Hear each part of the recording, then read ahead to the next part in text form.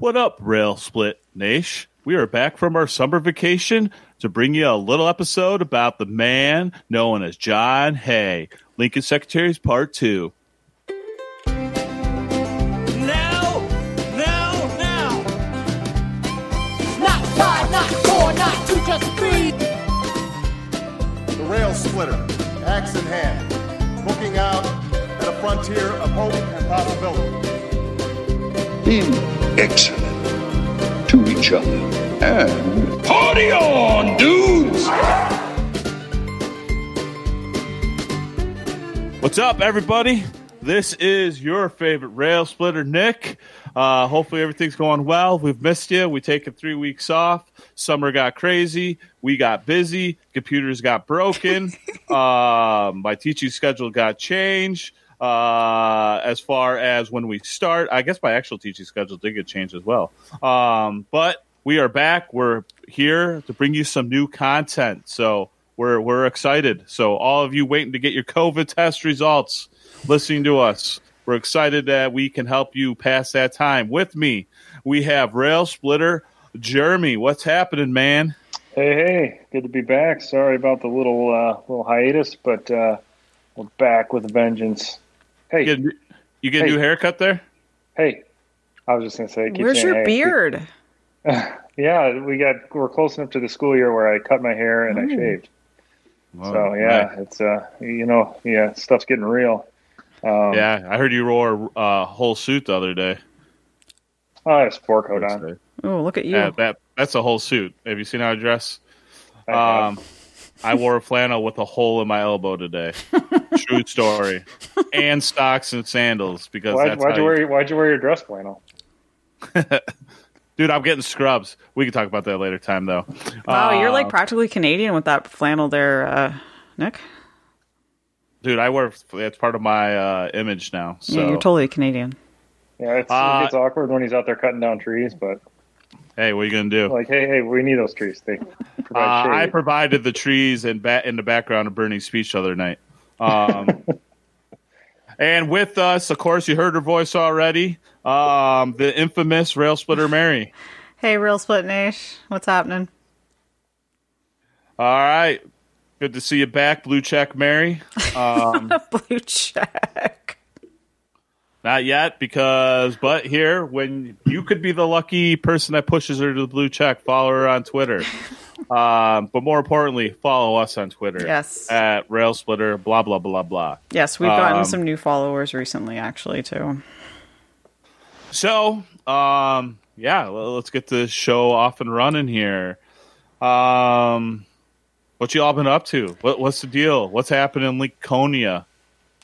Well, today, I think it was today or yesterday, in today's newspaper anyway, there was a story just to follow up actually on, it might have even been the last one, it's been a while, but we had talked a little bit about during the monument discussion that the state of Illinois began a push to remove Stephen A. Douglas from the grounds of the state capitol in Springfield, and they just decided that was going to take place. So there's a prominently placed statue of the Little Giants that is going to be taken down and replaced with the existing statue of Martin Luther King, which is directly across the street, which is obviously very cool, but I would have preferred, well, I think eventually there'll be an Obama there. I don't know if it's awkward to have a big Obama statue when, the man is still doing quite well and kicked some ass last night. But the King statue is considerably smaller than Stephen A. Douglas one. So I'm glad it's on the grounds. It should be on the grounds. It's a nice statue, but it's just not. The rest of the statues on the grounds are far bigger. They're, I don't want to say nicer looking, but the King one's kind of like a concrete sculpture, and the other one's, I don't know what metal it is, but the metal that monuments are made of. But anyway, I'm very happy that the state took down Douglas, and I think they took down one other statue of someone who I believe was enslaved people. Menard, is that the one? I don't know, but I'll find out. Either. But anyway, so Stephen A. Douglas coming down. I don't know about the painting in the chamber of the General Assembly, but that should be replaced by Barack Obama sometime soon. Yeah. So, are they allowing people to to topple it down, or are they removing it themselves? I don't know. Yeah, I mean, it's and that it is an interesting debate. Not to go down that road again, but the Confederate monuments were monuments specifically for the sole purpose of honoring the fight to enslave and the cause of the Confederacy. Mm-hmm. Whereas like the Jefferson Monument, I think somebody put it well, who said monuments to Jefferson and Washington and folks like that honor them in spite of their flaws, whereas the Confederate monuments honor them because of their flaws. Now, to call enslavement a flaw or a character flaw, I think is a little bit, it puts it too lightly, but I do think that, the Jefferson Memorial and the Washington Memorial do have their place because, it's not celebrating them enslaving people. It's still celebrating them that along with everything else that they were. So, and then Pierre Menard is the other statue on the Illinois State Capitol grounds who is being taken down because he was an enslaver himself. So anyway, so it'll be good to see the big little statue come down. Mm-hmm. Yep. And hopefully the painting is soon to follow. Yeah, I know since we had that episode, there's been more than besides those two as well, a handful of others across the nation, as I'm sure we'll continue to see. So, correct. And that's a good question for Rail Split Nation and you guys too. Like, does Stephen Douglas fall in that category or not? Mm-hmm. I believe, so much of his identity, historically anyway, was based on popular sovereignty and, perpetuating or trying to perpetuate enslavement. So I don't think he should be looked at as one of those whose monuments are in spite of his flaws. I think they're largely because of them, or at least more so than like a Jefferson or a Washington. Yep. If you want to hear us dive more into it, check one of our more recent episodes about Confederate monuments. So, which is very well received. Yeah. So if you have not listened to that, make sure you go back and definitely listen to it. Mary, you got a new endeavor on your plate, I know. Why don't you tell the Rail Split Nation will probably be interested in this? I do. So with my friend Darren, he was a guest for 54th Massachusetts episode, he and I have started a Civil War podcast called Civil War Breakfast Club. So we were doing like deep dives about the Civil War, but we're also going to do some quirky pop culture topics as well. Like, talk about, obviously our name comes from the movie Breakfast Club. So we're going to do an episode about that, about which Civil War figures we think apply to each of the characters and all that. Wow. Yeah. It's a real, like...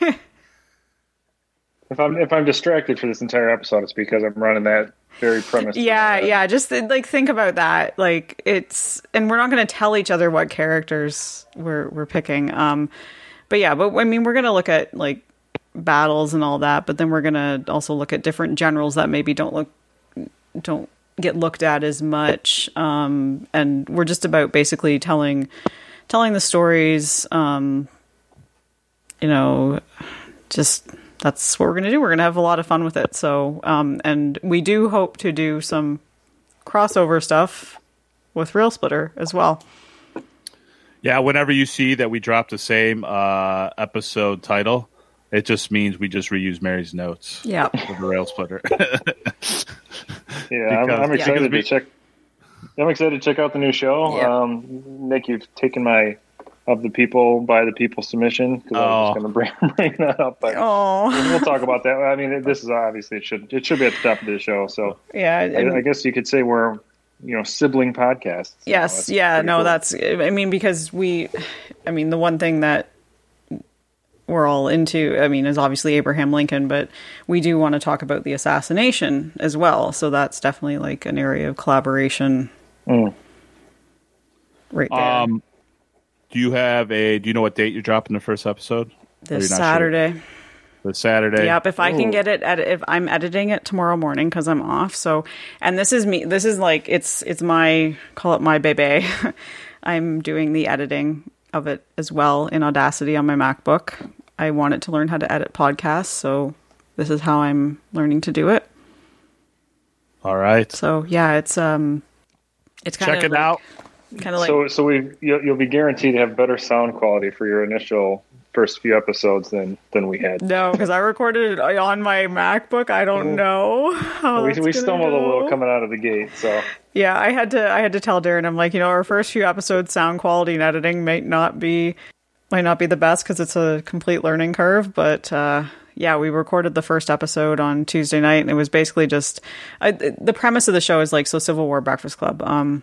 Basically, it's two Civil War geeks talking in a bar on a Friday night, and then you wake up Saturday morning and listen to it. Oh, nice. Yeah, I noticed the Saturday morning connection, too, at the Breakfast Club. Yeah, but it's basically because we're drinking beer during it. So we just say it's like two Civil War geeks in a bar. That's how we started out. That's where some of the shows went off the rail when I drank too much. Yeah. Yeah. Well, the podcast was actually born out of like one after. I think it was over beers, just like Rail Splitter, and then the name was a struggle, and that was over beers about a week and a half ago that we finally got the name, and then we're like, okay, now we can move forward with this. All right, that's exciting. Yeah, thank you. The only thing you must do, Rail Split Nation, is listen to our show, then listen to Mary's show. Now, rate us before you rate that show. No, I'm just joking. Yeah, one thing too, though, is I seriously appreciate your support in this. I did not say anything publicly about it until I told you to, because I'm like, I have to have their support before I go ahead with this. No, it's great. It's exciting. Yeah, Thank you. And we had a nice little group chat too, which we're super excited, and I kind of like I think the podcast world in general is not a competitive group. But, like the podcast I listen to, I listen to a couple of Cubs podcasts, and they always promote other Cubs podcasts. It's it's a nice community. That said, I think that we'll share listeners more than we would have somebody choose between the two of us to listen to on their commute or whatever.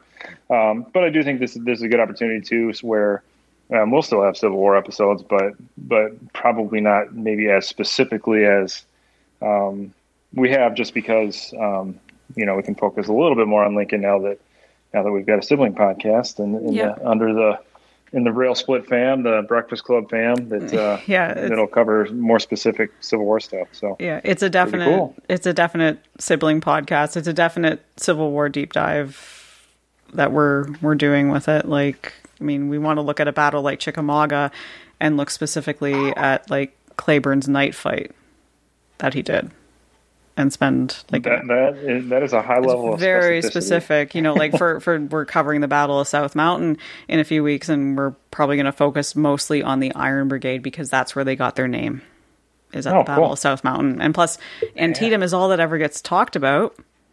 So we thought, let's talk about South Mountain.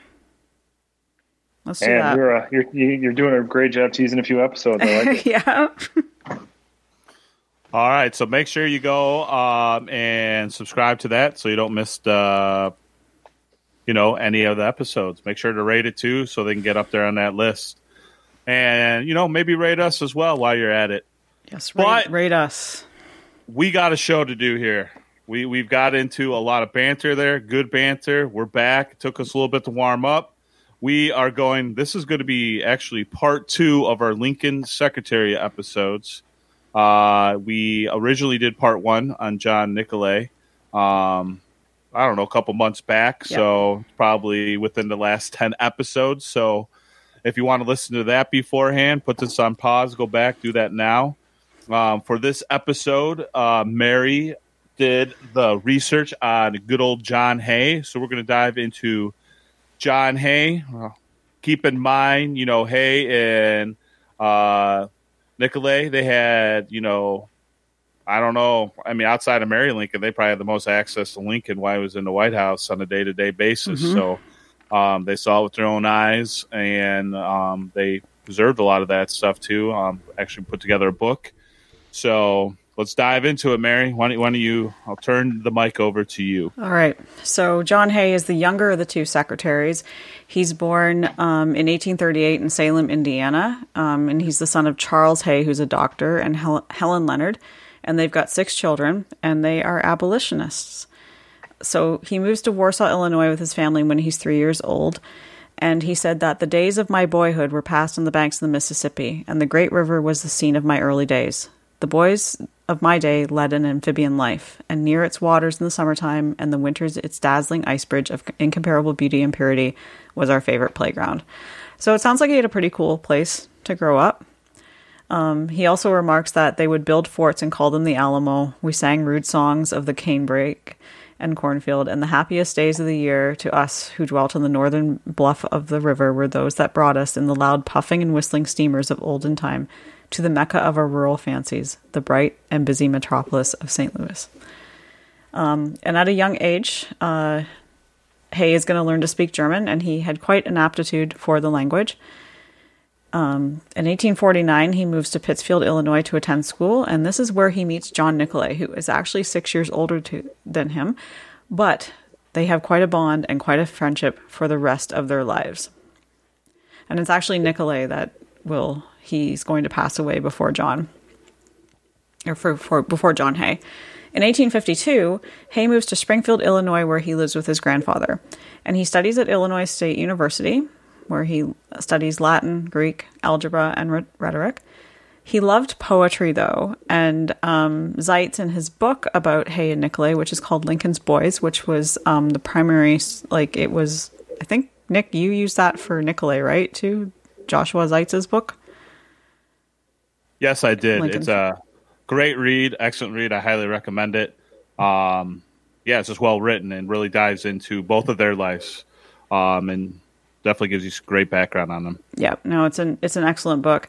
And that it's when Hay is studying at University of Springfield, Zeit says that his heart was never in it more than when he read Milton, Byron, Moore, and Burns, and he almost worshipped them.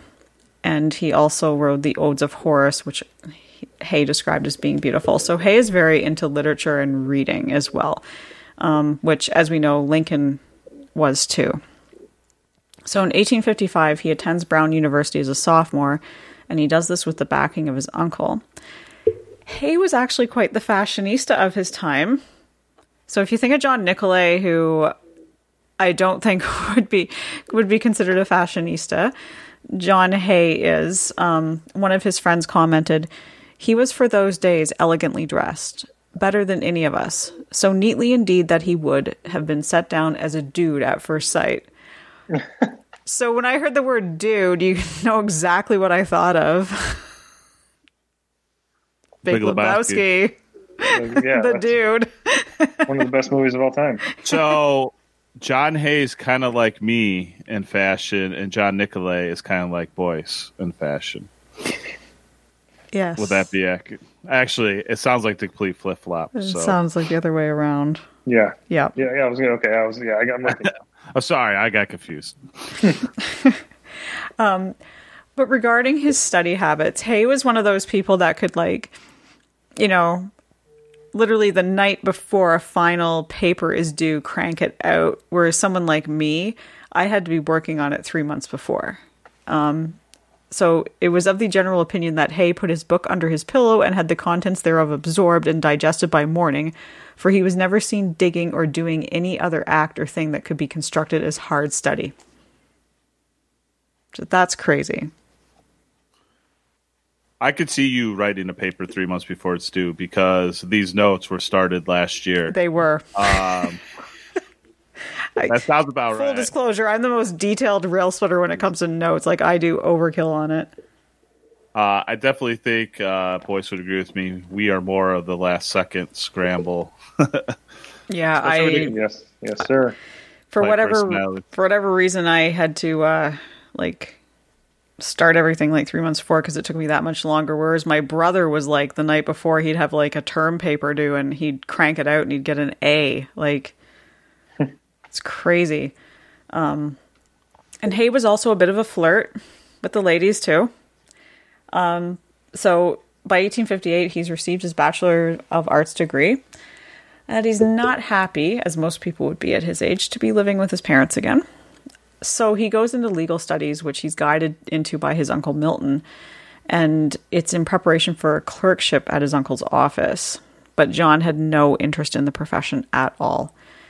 And when he wrote to his one friend, Hannah, I alternate between weeks of sickness and months of my normal condition of chronic worthlessness. How it will end does not seem difficult to say. The only question is of time.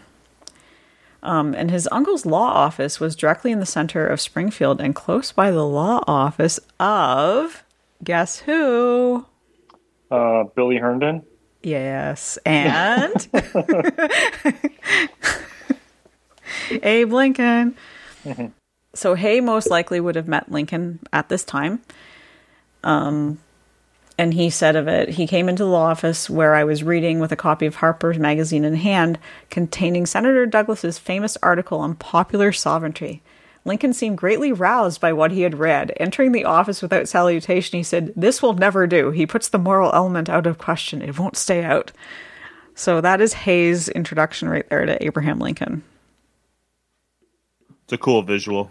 Yeah. Like you're just sitting there and you see this guy, Lincoln being, 6'6", lanky dude coming in. 6'6". He was 6'6", right? No, 6'4". 6'4". He was 6'4"? He's 6'4". Why did I think 6'6"? I've got Michael Jordan on. That's how tall Andrew Miller is. Who's Andrew Miller? He used to pitch for the Indians. Hey, did you watch that Indian Cub series? No, I didn't. Yeah. I almost congratulated us for not talking any trash during that Cub sweep. But what are you going to do? Yeah. Okay. 6'4", Abraham Lincoln. Jeez. God. We're just razzing one mistake. We're just razzing you, Nicholas. I was measuring him from his hat. With his hat, yes. In my defense. His hat would have made him like 6'8". His actual hat. Yeah. Yeah, his burn. Yeah, we'll stay out of that. Right now. Yep. All right, I'll turn it back over to you. Okay. So during the 1860 presidential campaign, Hay would assist Nicolay in the huge amounts of correspondence that there was, and he worked full-time for 6 months for Lincoln. And it was actually Nicolay who was going to advocate for Hay to come to Washington to help him with the large amounts of correspondence. And Nicolay, Lincoln said, "We can't take all of Illinois down with us to Washington." And I think it was Hay's uncle that paid for part of his salary for the first little while.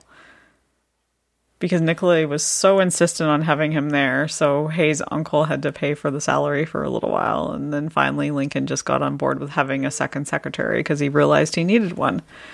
So the stories are so different to how they got to this job. Nicolay's busting his ass, working hard, climbing that ladder, and then Hay's just kind of these opportunities just kind of keep coming across. He kind of almost falls ass backwards in a lot of this stuff, I feel. So definitely see kind of a little difference in their backstories to how they got to where they were. Yeah, definitely. And so then as Lincoln's secretary, so he's with Lincoln on his inaugural journey, which must have been amazing. And Lincoln would call him John, which I'm assuming he must have called Nicolay. Is there music playing in the background somewhere? I think, is that your clock at home, boys? It is. I just muted myself. Sorry. It's That's quite the grandfather clock there. Yeah, it's a kitchen clock and hasn't had batteries in it for probably 10 years. But we just took it off the wall because we painted in here, and so we put batteries in it, and now it annoys me with its chimes. Okay, I'm just going to backtrack. and now you.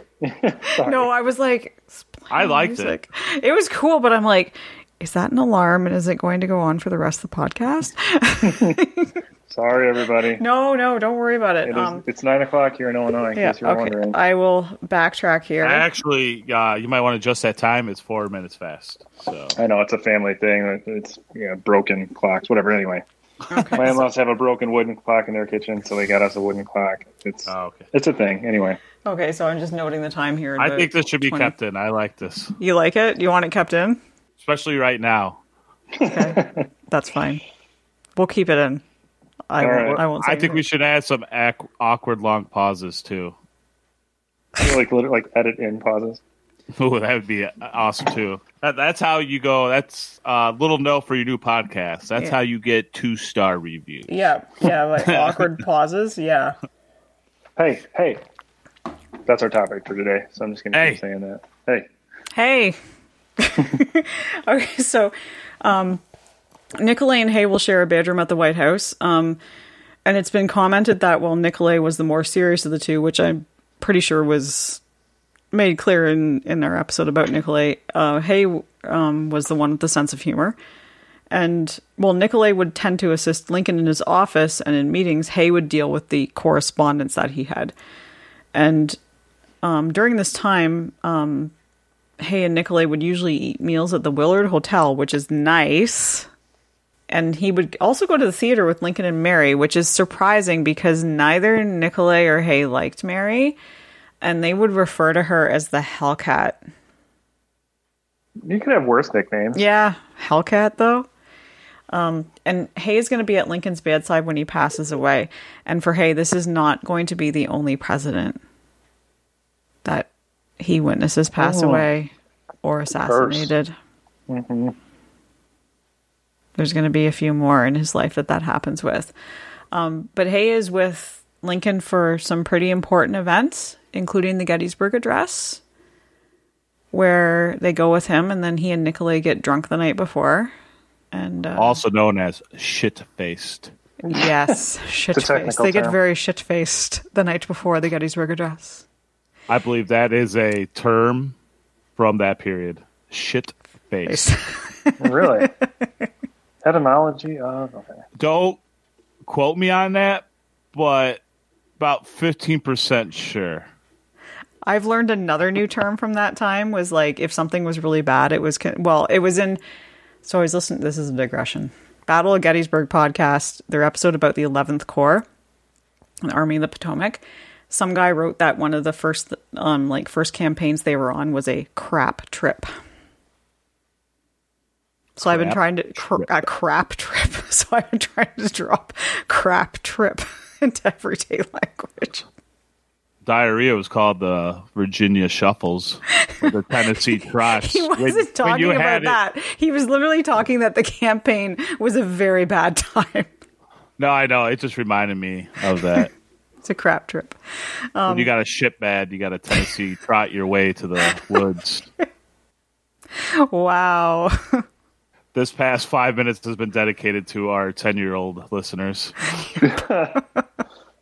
Thanks for listening. I don't know if we have any because we're a rated explicit podcast. Now be nice to your parents and go to bed. Wait, yes. Cool. So they're in Gettysburg together, and I believe it is Nicolay that's got to get up in the morning and help Lincoln with his speech, and Hay gets to sleep off the whiskey-induced hangover that I'm sure he has, which would be... Can't even imagine how bad that would be. What a great story they get to tell, like especially when the Gettysburg becomes more famous that later in their lives. Yeah, I was there. Yeah, I was there, man, and I was just hungover. We just were out all night. Like, I think it's just like a cool visual of those guys just. Well, their story of being out all night, like they met up with that one guy, and apparently they were like singing and dancing one time. It's like 4 a.m, and then they decide like, oh, we got to get up in the morning with the tycoon. We better go back to the hotel. Be like if they ever did a movie like on the Gettysburg Address, be like a cool scene. I think that would be amazing. So, do you guys have anything to add about his time as secretary? No, I just I like how we've tried at least to paint a contrast because like many things you read and see, it's like it's just like a Nicolay and Hay, like they're just like this this monolith or something where like they're just kind of lumped together, and they did have very distinct personalities, which probably made them effective in doing their work. And I one of the things I really like about the two of them are that they were so good at what they did and so talented. And I think I mentioned this in the Nicolay episode where you could compare them to like a David Axelrod for President Obama, where, he's a political genius and kind of orchestrated a major grassroots political movement, and then, helped out a ton. I don't know if he was actually chief of staff, but works, major, important figure in the presidency. And now, of course, that's a thing, and it has been for many, many presidencies where, that staff is so important. Well, Lincoln, I think the term secretary kind of makes them sound like paper shufflers and errand boys or whatever, which they were in some regards. But I think it's cool that they were actually advisors, confidants, surrogate sons in many ways, but also like they were so talented. But it's not as if there was like, because now it's like the best and brightest of the entire young wings of parties take these positions. They're all Ivy League graduates and whatever else, but these are two guys from not far from Abraham Lincoln, South Central Illinois, Midwest, small town kind of guys. And, Lincoln saw the talent in them and believed in them and needed them and, relied on them. And, they were there the whole time, never really went away from them. I mean, and they started into the second term. There's no reason to think they wouldn't have finished it. So, I think it's, it's cool. I like that they were kind of, they just happened into the job in many ways, and ended up being very good at it. Yeah, no, they did. And I watched Lincoln last week, with one of my friends, and I was really watching Nicolay and Hay, especially Hay, closely in the movie. But just that one scene that always sticks out is where Lincoln goes and wakes him up, and it's Hay he wakes up, and he's like hitting him on the leg. And then Nicolay kind of stirs in the background. He's like, don't let him pardon anybody else. And he falls back asleep again. But Hay asks him, do you want any company? And Lincoln says, no, I'm best left alone at these times, or something to that effect. But just the fact that like Lincoln felt comfortable enough with them, and that's very much a father-son thing too. I think just to go into, your son's room and want to talk about something, talk something out. It shows like the trust that he had in them. And I think that's conveyed really well in the movie. And then just further to your point, Jeremy, about, how like, it's always like Nicolay and Hay lumped together. They were two totally different people. They were like yin and yang. Nicolay's very serious. Hay's very much joking around. Nicolay, I think, had a very steady girlfriend during the White House years. Hay was a bit more of a flirt. Hey, a bit more of a flirt. He was the more flirty of the two, but they were best friends. They worked so well together, and I think they filled in those pieces that made them like this kind of like this one functioning element that Lincoln needed in his presidency. I just think how remarkable how young they were. I mean, oh yeah, late 20s for Hay, Nicolay, early 30s. I mean, yeah, and they got a extremely important role, being right there, and I think they're just perfect complements for each other. I know I like to use sports analogy. I mean, it's like the Jordan Pippen type thing almost, where they're two superstars in their realm of what they do, kind of coming in their own too. And as we're going to hear here in a second, Hay will use this as springboard to create his own legacy.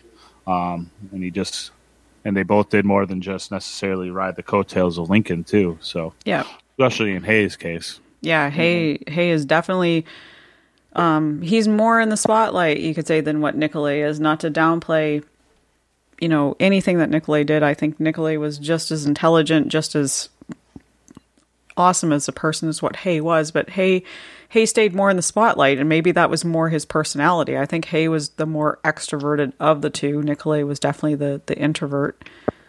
I think Nicolay, Hay comes in there with not much of a backstory as far as politics. Yeah. Whereas Nicolay, he's right on the forefront of the Republican Party forming within the state of Illinois. Yeah. So he kind of has his own legacy outside of Lincoln there. Whereas Hayes definitely is on the back end of his time after, Lincoln passes. So, Mary, why don't you transition us into Hayes' post-Lincoln legacy. All right. So Hay has an early diplomatic career. He goes from Paris from the end of June 1865 to January 1867, which is what Lincoln had planned for him. And then in June of 1867, after being back in the U.S. for a while, he goes back to Europe where he's a temporary secretary, just to deal with relations between the U.S. and Europe. But then in 1870, he gets a job with the New York Tribune under Horace Greeley and Whitelaw Reid. And it's here he's going to make $50 a week, but that eventually gets upped to $100 a week. His primary responsibility is writing editorials, mainly on diplomatic affairs, which Hay is very well versed in, having spent, by this point, 5 years in Europe, minus the time that he was back in the U.S. for a few months. So Reid ends up raising Hay's salary after a few weeks to $65. And then a year later, he's making $100. So Reid said of Hay in journalism, "I have seen now enough of your capacity in sudden emergencies in a wide scope to be ready to repeat the assurance which I gave you at the beginning that journalism is sure to prove your true field." So Hay was a very gifted writer. And he will go to Chicago right after the Great Fire in 1871 to cover that. And he would often, he's a workaholic. He's going to work till 2 a.m. a lot of nights, and he will write as many as 4 columns a day. And keep in mind, he doesn't have a computer to do this on. It's a very different type of technology that none of us are accustomed to. And he writes about European diplomacy, dissolution of liberty, Secretary of the Treasury, defects in the jury system, like a whole range of topics that he is able to write on.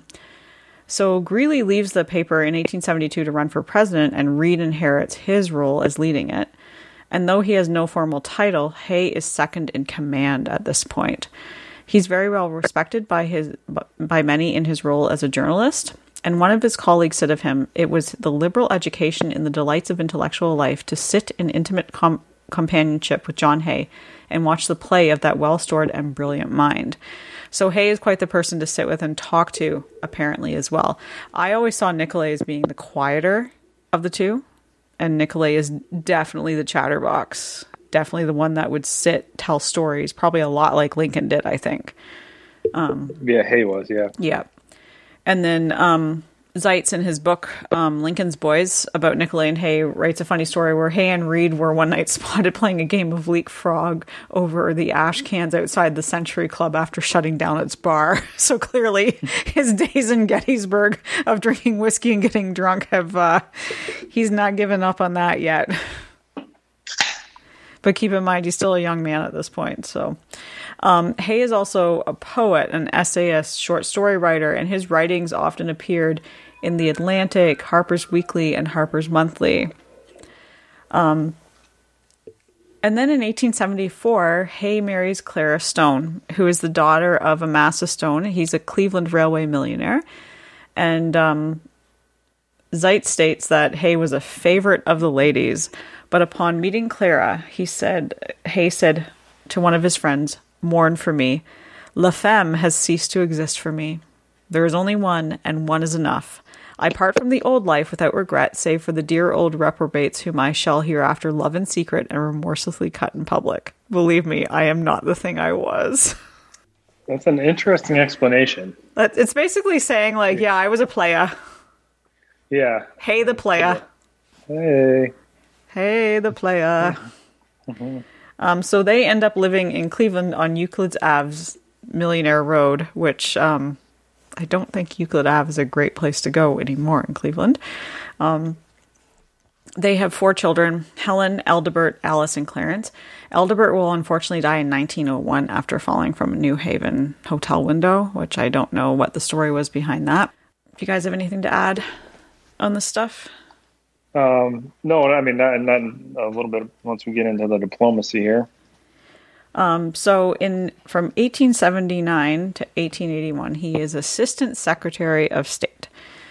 So he takes the position from Frederick Seward, who had held that position under Lincoln as well. And he resigned in 1879. And in this role, Hay will have a staff of 80 employees plus hundreds of diplomatic and consular appointees serving in foreign posts. And if William Evarts, the Secretary of State, happened to be absent, Hay would take his place at the cabinet meetings. And this is the first time that Hay had to do this. He remarked that he felt very odd and modest sitting there among the gray-haired elders of the land. It was quite a change from when he was Lincoln's secretary, and he stayed silent through countless meetings. If you remember the Lincoln movie, and they did the cinematography so well on this, that one cabinet meeting, you can see Hay standing off in the background. So picture Hay standing off in the background, and then all of a sudden he is at the table. Like, that's got to be quite the move. The thought that he would have had going through his head as that happened. And now he's sitting at this table speaking on matters of international importance. And he'll be in this role until 1881 when he will resign. And he spends 7 months as the acting editor of the New York Tribune while Reed is in Europe. So he ends up being a major backer for President McKinley when he becomes president. And he will be Secretary of State starting in 1898. So before we go into this, do you two have anything to add? No, I mean, I think that, I think he really came into his own, in that Secretary of State role, and whether or not he was relying a little bit on the name he had earned for himself under Lincoln, he begins to emerge as a pretty talented diplomat, and very much important in the history of the State Department. Mm-hmm. So Hay will serve as Secretary of State for 7 years under McKinley as well as Roosevelt after McKinley is unfortunately assassinated. And after McKinley is assassinated, he will say of him, he was awfully like Lincoln in many respects. And that's the one thing I've heard about McKinley. He's kind of this underrated president that we don't know much about. Just like Garfield. Yeah. I mean, I think that quote may have been a little overstated. Perhaps it was offered up in that, period after the assassination when there's probably like a groundswell of patriotism and reverence for your fallen leader. Nothing against McKinley, but, I'd struggle to put him up there with Lincoln, but, important for sure. A martyr, obviously, in a way, as being assassinated. I think Hay's role as Secretary of State, I mean, you look at the history of the Secretary of State, and there seems to be names that emerge as, really important figures as far as the diplomatic, role of the United States in the world. And then there are dozens of Secretaries of State that are of very little consequence. But I think Hay is definitely in that top tier of Secretaries of State who played a huge role in the United States emerging as, I hate the term superpower, but, basically the United States emerging to the global presence that it has now. Of course, Thomas Jefferson's going to be the most famous and, the first Secretary of State most people are going to look to as far as defining the role. And there were other important ones. Seward, of course, Seward's role as Secretary of State, very important as far as foreign aid for the war, making sure that no one recognized the Confederacy and took their side. That would have been of consequence to the outcome of the war. But his role and legacy is largely as an advisor, confidant, that cabinet meeting of President Lincoln, and as his rival pushed Lincoln to be better. And then, of course, the Alaska Purchase that was a part of his role as Secretary of State. But then you look at Hay, and I think much of his emergence as a very important Secretary of State is probably based a little bit on timing, where the turn of the century when he was Secretary of State was very much one of the points in history where the world shrank. Like when the internet came out as a kind of uniting everybody globally, the world got a lot smaller. Clearly, figuratively speaking.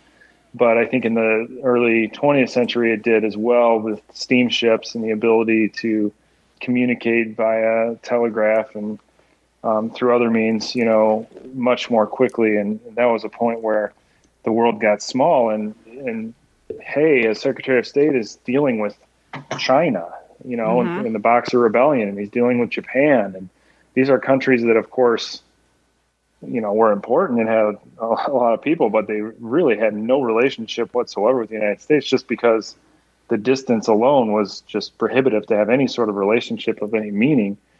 So you see the United States emerging as an influence globally, and Hay is in the front row as the Secretary of State. So his time in that role, I think, is very important to the diplomatic history of the United States. And of course he did, if you wanted to list his accomplishments, of course he, worked on the Boxer Rebellion. He paved the way for the Panama Canal, which was, I think, an often overlooked and pretty fascinating piece of history as to how that happened, because you have a convergence of political history, world history, and engineering history for a pretty incredible story.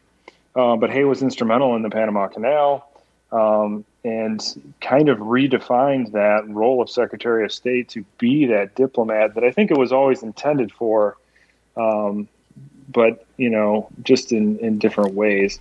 Him working on the open door policy, I think, was hugely important, and I think that was one element of his role as Secretary of State that kind of echoed Monroe's, the Monroe Doctrine and, the early days of diplomacy for sure. But the fact that he was Secretary of State for all of McKinley's presidency and then stayed on into Roosevelt's presidency through Roosevelt's election is important, because that's not common.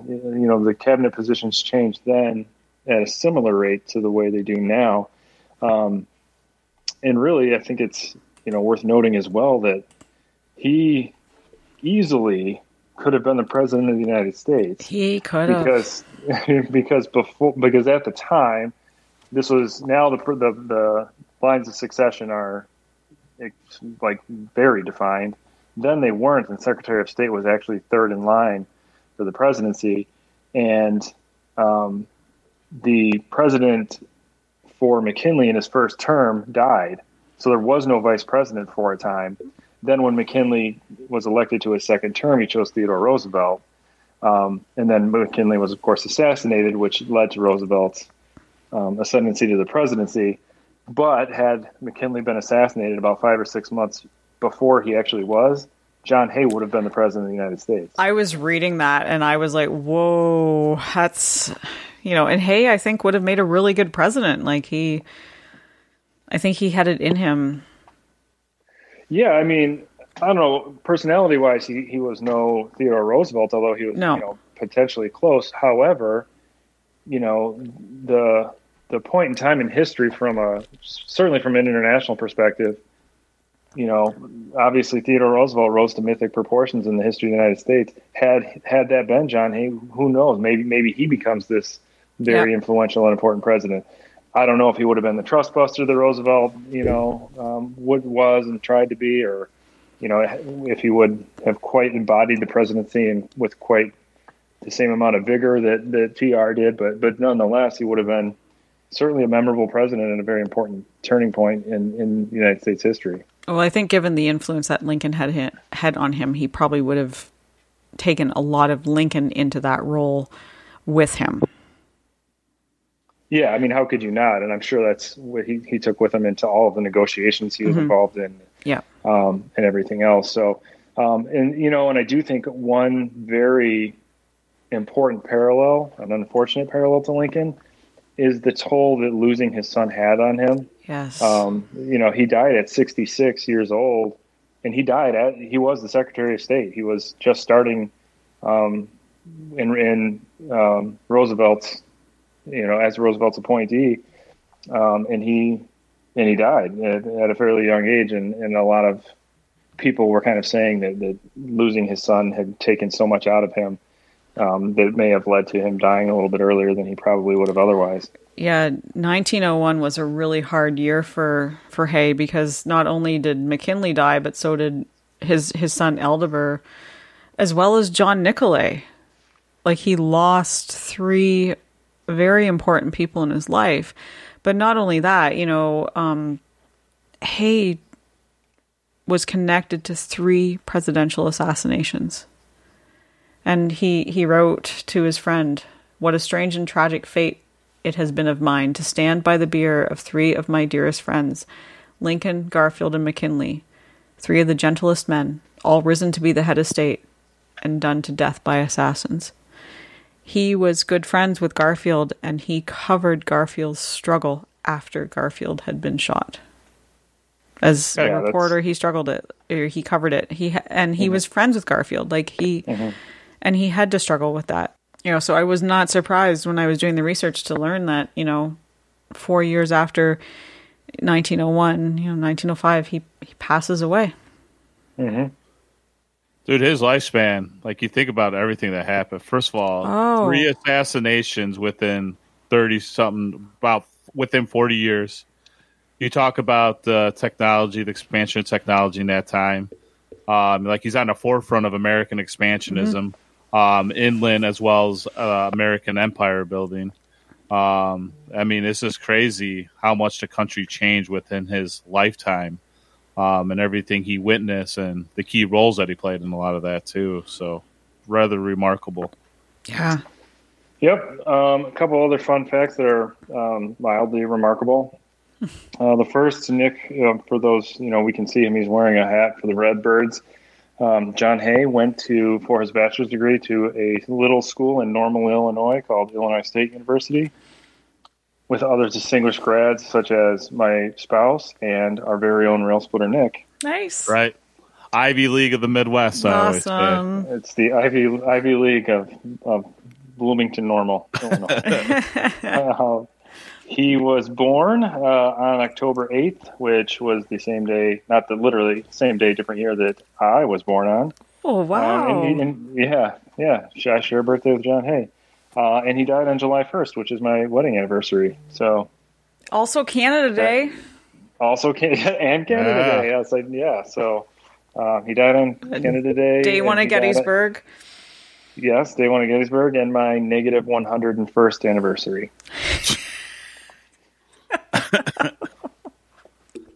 So, if that wins you a couple trivia contests, you owe us a drink. Yeah. Yep. Yeah. So anyway, a very, very remarkable life of John Hay, and very important figures, Nicolay and Hay.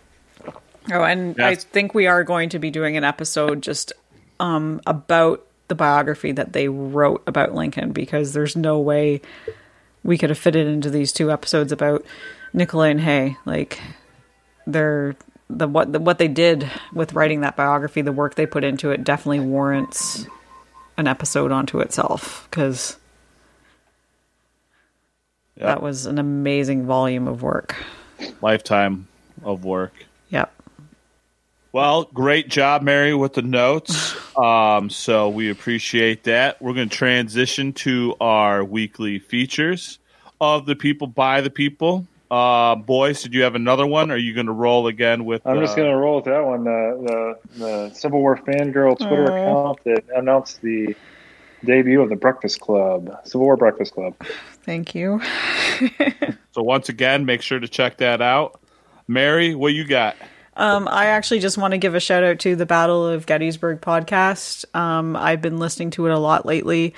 It is an excellent podcast, deep dive on the Battle of Gettysburg, but Jim Hessler and Eric Lindblade, who host it, it is really, really good. My favorite episodes are about the 11th Corps, because my favorite general commands the 11th Corps at Gettysburg. Howard. Team OO. Did you move on from, are you cheating on Sherman? I told you that a few weeks ago. I can't remember. It was so long ago. Yeah, no, Howard's my favorite general. Dude. Yes. Howard is... You do not know how to pick him. No, I do, actually. He's really awesome. It's not all about Chancellorsville. As Twitter seems to think it is. It is. It's not. He did awesome things out in the West, and he was the right-wing commander on the March to the Sea. But anyway, I digress. Yeah, definitely check out Battle of Gettysburg podcast. Jim and Eric are doing awesome things for that battle. Definitely deep dives, but they are entertaining episodes. I listened to there's a two parts on. It's called Dan Sickles Gets Away with Murder, and it talks about literally. Yeah, it talks about with Bart and Key and all that. It is really, really good. But yeah, definitely check those guys out. Mine comes from the Facebook group. Make sure you join it if you haven't. And it's by Eric. And there's an event coming up October 13th, a virtual event, because that's the world we live in. Yep. Harold Holzer will be talking to Rail Splitter's favorite, Christian McWhorter, from the Library and Museum. It is going to start at 7 and includes kind of like, I think they have like a Q&A. He's going to talk about his new book, The President versus the Press, the endless battle between the White House and the media.